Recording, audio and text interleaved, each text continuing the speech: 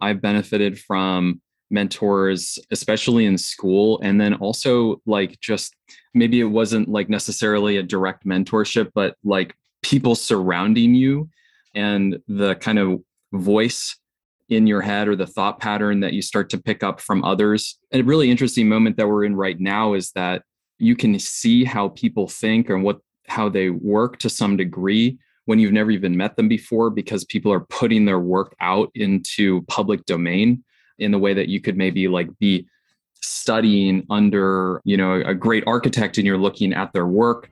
It's now becoming more possible to see the work, see the thought pattern of other minds that you don't even directly work with. But yeah, I'm really excited to have definitely been influenced by others and also been in situations where there is no mentor and having to chart, your own path.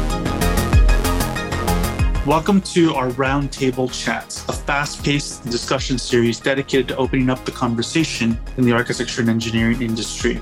We want you to join in the conversation each week where we share what inspires us, what we want to improve in the industry, and how we can help each other get there.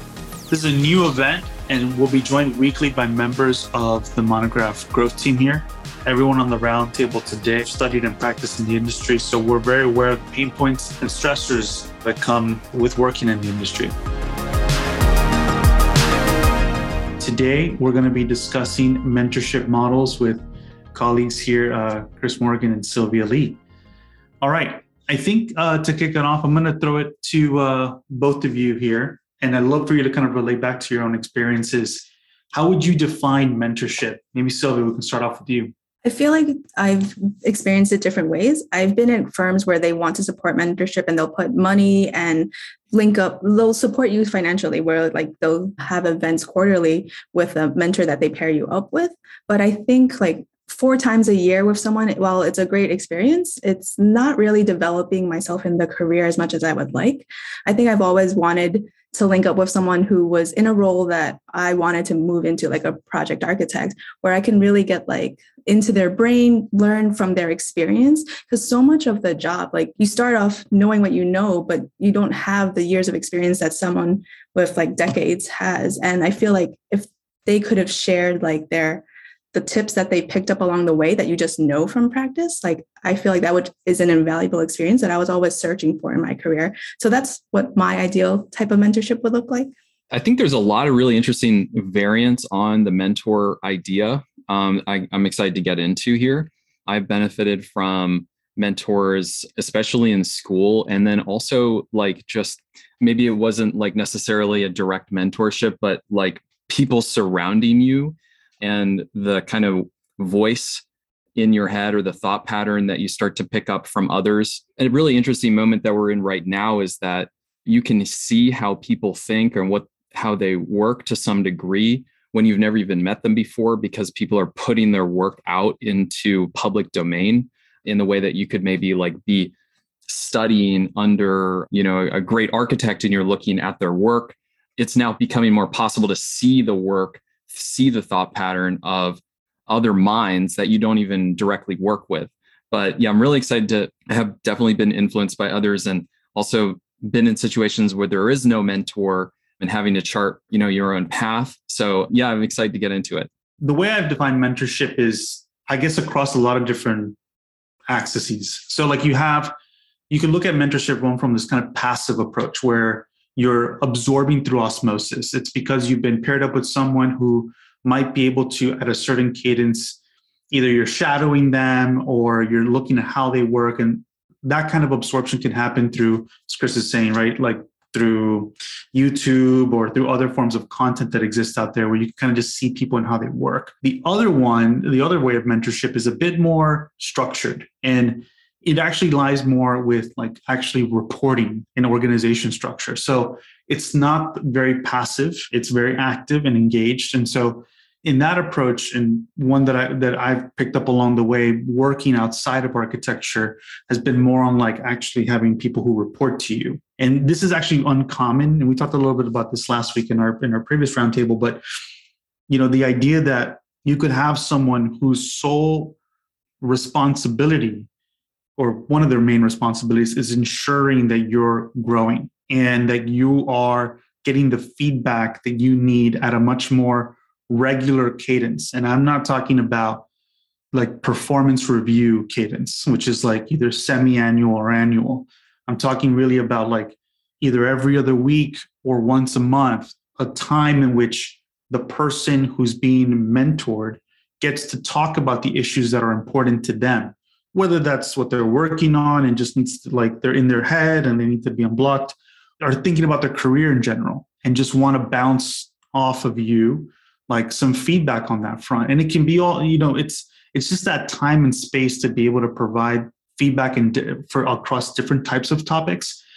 And hopefully the outcome is that you have the person receiving the feedback is improving over time. And from our experience here at Vogme, this is how we've approached it from the marketing team perspective. And it has been very effective to be able to track also the changing perception of people. I think even from my position, it's really helpful to understand how people are changing over time. And not even on performance, just like even their attitude towards the role that they might have, right? And this is where it seems like architecture firms are now really set up organizationally to approach this. And we've heard about some firms that have designed it this way. Joanne, who's part of the team but wasn't able to jump on for this, she expressed that Gensler started to move into this direction of having a person that would be your advocate for you. And that's kind of another relationship of mentorship. But it's clear that there's different ways to look at it. And the question here is like, what's architecture been missing, I think? And what are the opportunities from there? I think one thing you'll hear often is like a lot of things are only possible when you're really large. And so you'll hear stuff about like what Gensler's doing, or when I was at SOM Chicago, we had a whole series in terms of internship program where you were going every week to a different place. And there were people dedicated to your onboarding experience and your learning and who you were being introduced to, and understanding like how PMs think or how principals are working, technical leaders are working. And then the opposite side of this in a really small office is more thinking that like you learn everything through osmosis by being very close to principal level, which you might not have full access to when you're working in a large firm. And where the idea is that like just being in the open office, listening to things happen, that might be sufficient. At least it's kind of like a low effort way to have kind of more tactical view over what's going on a daily basis. But I would say that like, just to take away the word mentoring for a moment too, like, and I'd love to hear other people's perspectives from the room, but there's some other words that I think would be really interesting to like pair next to mentoring. So coaching, tutoring, apprenticing, great word, great term that came up within conversation with Ian Rolston and Farida Abu Bakari was about sponsorship. And it really changed my viewpoint on how to think about what the dialogue is between you and another person. If you think about mentoring, you always sort of think about one-on-one and like a closed interior space. But what's so interesting about sponsorship is that it's external facing. So how do you empower someone, not through a one-on-one dialogue, but in terms of your ability to create opportunity for that person outwardly? I love that idea. I had never even heard it before, but you sometimes will see it. And maybe you'll hear the term advocate, but sponsorship feels even more active in terms of taking responsibility to empower opportunities for someone that you're helping grow. Yeah, and to add to that, I think like in addition to sponsoring, it's also like a championship or like supporting those that are around you, because I think like people say this a lot, that like the way you view yourself is completely different than the way other people view you. So maybe mentorship has like a very specific way that people think about it, but we should really create a culture where we like cheer each other on and like share of all the great things about each other. Because sometimes if you are in a big team or in a big office, like your manager doesn't get that experience of working directly with you. So sharing what is really good about each other is helpful. And I think creates a really good environment. Yeah, I love that. It's so visible in Slack. Like I would say one of the most important infrastructures of work, let's say it's remote, but I would say like in general, I can't imagine working without this kind of like space. Slack is so infrastructural, you almost forget it exists, but I really see it as a replacement of space, a replacement of office space. And what falls away in terms of physical space emerges through communication, increased, and not only communication directly in the present, but the whole history of communication and patterns of communication. And so exactly what you're talking about, Sylvia, in terms of cheering others on and celebrating people's work and recognizing people's work so that not only people are energized by the work that they do, and you also are in a leadership position, recognizing the details that people do, but also so that colleagues that don't work directly can recognize the value created from the teammates without having to have direct access to working with them. I've been looking for an opportunity to speak to Slack as like one of the most infrastructural elements of work, especially remotely, but like just to kind of add to that, Sylvia, I would say like tactically, the way that this really shows up is how active and communicative and responsive and energizing Slack is around celebrating the details of the work that people are bringing. Yeah, that's a really great point too, especially, Monograph is a fully remote company and we have employees in Europe, Canada, US. And I think the way that firms have been traditionally set up as co-located spaces where everyone works in the same HQ offloaded a lot of responsibility of communication to just visibility.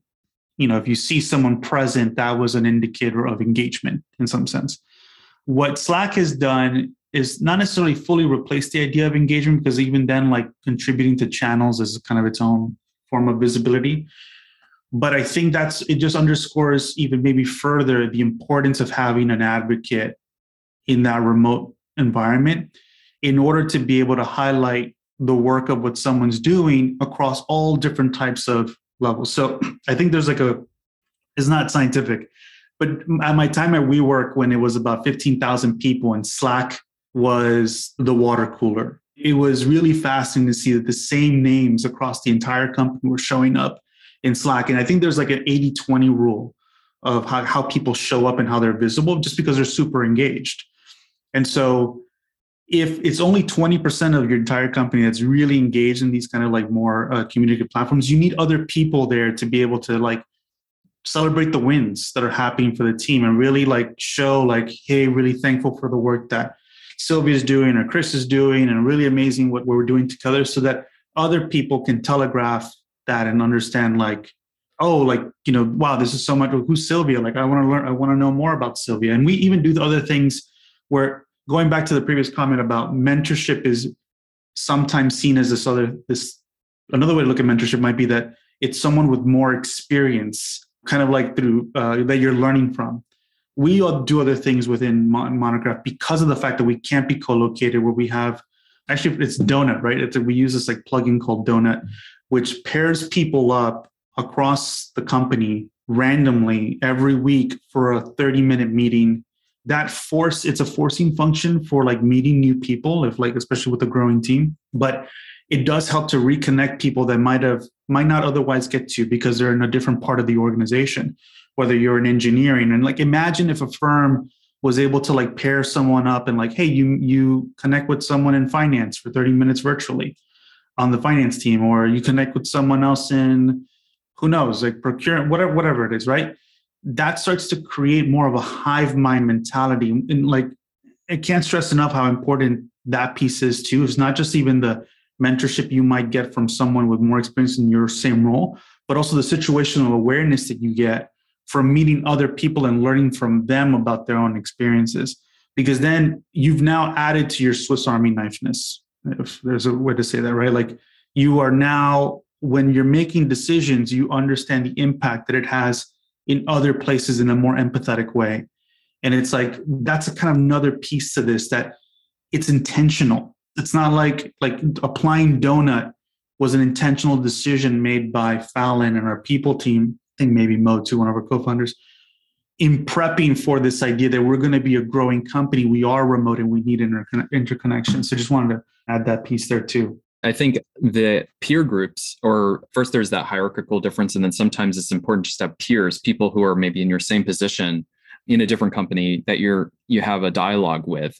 Otherwise, how are you learning? Like, the opportunities to learn on the job are actually extremely limited. It's difficult to set aside time to learn new things that's uncertain and is unproductive compared to like the straight path downhill when you know what you need to do for production. And it's hard to create space for that, especially if the organization doesn't communicate the value of that. So finding peers can help you as well. And that's kind of the really big idea about our community of Monograph is whether it be people at different experience levels and learning from them, or also in the same just peer level, so that you have someone to run ideas off of or your approach off of. I get questions all the time about things that people are really wondering. You can tell that people are kind of lonely in their position because they don't have people really to talk to at work. They don't have people to talk to in their friend group necessarily, from school or from previous jobs. They're not really connected to a professional network. They don't have people in their family they can really talk to about it. I mean, who do they have to talk to other than like maybe their partner is the sounding board? But yeah, this is a real problem that people have, myself included, all of us here. And that's kind of the big idea about spurring these kinds of conversations. I will say that we definitely want to get other people into this dialogue. So just raise your hand if you're interested. I'm going to throw one of the questions out that someone brought in here. So what would you say is the best way to set up Slack to optimize what we're talking about in terms of celebrating colleagues across the workplace? I would say Chris does a really good job of this in our Slack channel because he's always celebrating the wins. Anytime, you can sense his enthusiasm, but he's just there's always, I think Slack is big on emojis, but I guess we also embrace that and GIFs, but it's he's just cheering everything that we create or any event or any email that goes out and it just celebrates it, which is encouraging for other people to cheer on too. I don't think there's anything particularly special with the channels, but I think we do also try to have personality in the Monograph channels. There's a cooking channel, just a lot of ways to share your personality as a person, not just an employee that works in one part of Monograph. We're all well-rounded people with lots of different interests. There's music. So I think that's a value of Monograph, right? Being people first. So be a person and celebrate each other's wins. This is a while ago, earlier in the year, but we had we would do this show and tell every Friday as an all hands meeting across the company where each of the team members would share just bring something to the table to share quickly. And a great thing that really changed the way I thought about Slack was one of the engineers on our team, Steven, brought up, it's a company handbook called GitLab. It's one of the largest remote companies ever. I think now a public company. And they, as a part of their handbook, which is actually publicly accessible, they have this message where I'm paraphrasing here, but it's basically never send a private message in Slack. Now, granted, except for particular exceptions, but the whole idea is that every time you put a question out into the open, it's an opportunity for people who may have the answer to who you didn't think you're targeting the right person, maybe, to chime in about either a solution or maybe a variant on the context, or it also provides visibility to the entire team if anyone's curious, whether it be in the present. But as I'm saying, one of the most important values of Slack is the look into the past, look at the entire history of communication so you can reference. And I try as much as I can to, when I have some kind of insight, I try to kind of extract that into a more distilled view, making it easier to quickly look back at an idea or an insight that we're really putting into record. This is achievement unlocked in terms of getting through a challenge. I very much agree, because I think the other benefit of this is I go back to thinking about this book by Andy Grove called High Output Management, where one of the great equations is the output of a great manager. I think I'm going to paraphrase here. The output of a great manager is not only the output of the team that works under that person, but also the output of the people that work adjacent to that person, which is a flip, right? When we normally think about management, we think about it within the silo that you're operating with. But what Slack allows you to do in keeping open lines of communication, we might think that, wow, it could be a huge distraction, but actually there's a huge upside to just being able to, again, leverage the hive mind mentality of a firm, all the different backgrounds and experience, and bring that to bear on a specific question, which is allowing everyone to be a leader, right? It's allowing everyone to be an active participant, helping some other team out to basically scale up, right? Or helping them to kind of define. Before something like Slack, you have to really depend on centralized knowledge bases, which over time become stale because it's really hard to maintain and upkeep. and it just changes. And so that's one of the benefits of being able, and we use Slack here. I know there's Microsoft Teams. I have never, outside of video conferencing, I've really used it much. But if the principle is the same, then like really like poking into other people's projects, if you're using a thread per or a channel per project, and just like looking at the questions that are being asked, what are the opportunities to, like, is there a question that's being asked frequently? Can you take ownership? Because I also think part of the conversation around mentorship is that it seems like a one directional thing, when in reality it's bi-directional. It's more of a state of mind. It's like you can be a mentor to someone else at any stage of your career, and you will learn as much from the person you are mentoring than you are. And so the ability to be able to provide feedback wherever possible and impact the work of other people is a great opportunity now more than ever to be able to do that. And the flip side of that is that visibility is appreciated, and people will, that goes a long way to other people, for other people to be mentors to you and for you to be seen. But someone knows this. A manager's output equals the output of, it's a bit old text, so of their organization, the output of the neighboring organizations under their influence. I think that's the kind of benefit here, right? Where it's almost like even thinking about it less hierarchical, even though I talked about like the important pieces of manager being part of the equation, because otherwise feedback is not regular. But that doesn't mean that you cannot take ownership over your own mentorship and look at the different ways that we've talked about, like Chris mentioning, YouTube videos as one form of education or mentorship. Maybe to go back to the definition though, Sylvia, for you, like, what's the expected outcome of mentorship? Like when you think about it too, like, what are you hoping to gain from it? I feel like during this conversation, I really like the point made that mentorship should just be like everyone sharing good things with each other, like good, like knowledge and things that excite them with each other. I still really feel like there's a lot of value and that comes with someone's experience that I want to get. But it's like, I also understand that it's really hard for someone to just like download it to someone. It works best if you get to work with them, which is not always the case. I think so. Then using the experience, the opportunities you have when you're working with people to like get as much out of them as possible. I will say from working with you and Chris directly, like you really set up this culture that where you encourage like action to happen, like just do it and like figure it out as you go along and like tweak it, because you can always go back and tweak it.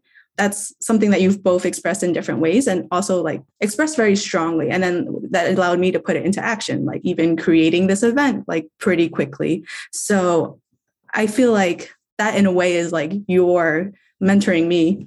One point here that I think is really interesting, I didn't realize we would arrive here, is that don't wait for the relationship to exist before you start doing the activity of mentoring.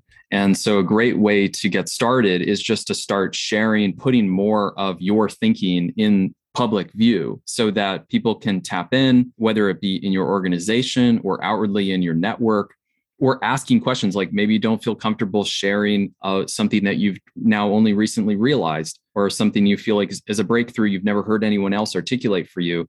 Though I would love to hear what that is. And I'd love to follow what your thinking is. If you don't feel comfortable with that, just asking people in public is also a great way. That's something that I've found really effective, and just being curious and open to hearing what other people have to say. Because so someone was onboarded last week. I was telling her that my colleague Darian, all of our colleagues, Darian, I really value when people join the company or any company, because the fresh eyes that you have to look at what we do and, be confused or things not being clear, or, wondering why are things this way or versus that way. I love that moment when people who don't really have the context are asking questions. And as a result, for example, yesterday, there was a question about, why is this work or that work? I went researching, I brought that question into my context, and we were able to find a whole new solution that I guess had been broken for a little while. We just hadn't really paid attention to it. So I really value that. And the way I thought about it is like Darian was saying, I've worked in organizations where it's like, you got to learn how they do it. And I think the mentality we have here is, what should it be? We're always asking ourselves, what should it be? And when you come in, we want to include you also in the conversation. What should this be?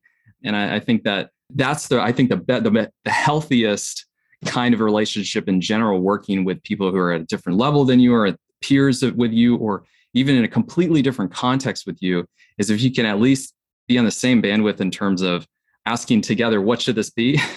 Then you've got a great dialogue going on. And if only you could just make it a little bit more public so we could tap into it, or people who are curious, they have someone that they could look for ideas from, that, you don't even have to have the relationship directly, just having that information out there so that they can find it when they need to.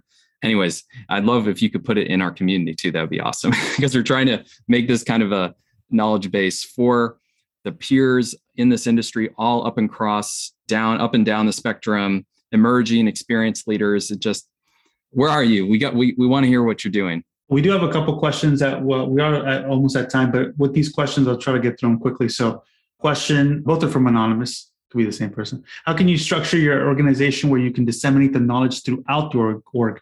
How can knowledge move from experienced knowledge from the principals' heads into the rest of the organization? I think I've seen it play out a couple of different ways, where you could have a weekly or every 2 weeks town hall where and it's recorded almost like a podcast, right? So that you have a record that people can go back to and listen to, and maybe have a specific theme that you want to talk about and riff on with your team, depending on the scale that you're at. But that's a helpful way in which to basically start to distribute that idea of what are the mental models that you use to help you prioritize, or what's important or top of mind for you. I think the most effective thing from a leadership perspective that you could do is basically help people understand the way you think, in a very explicit way, not wait around for people to try to intuit how you are as a person, but be very explicit about here's how I make decisions based off of this rubric in my head. If it's not important, go fast. Don't talk to me. Just go. If it's something that we're going to invest a lot of resources and money to do, then let's slow down and talk to me and make sure that I understand what we're doing. And that's one way in which you can, but having that thematic conversation in these type of gatherings is one way to do it. In my experience, mentorship has been a crucial component for professional development. However, what do you do when you have a mentor and they ghost you?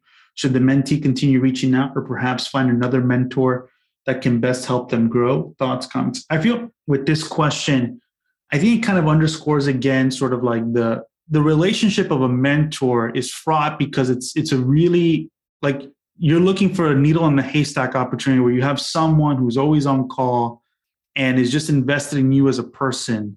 And that's very challenging. I think unless it's once you get to a certain level in your career, there is the opportunity to get executive coaches that are, or a company might be able to sponsor executive coaches to help you have a dedicated person. When it's kind of through relationships, it's much harder. And so I think that's where community is a really good fallback to the idea of just putting all your eggs in one basket, so to speak, with just one mentor.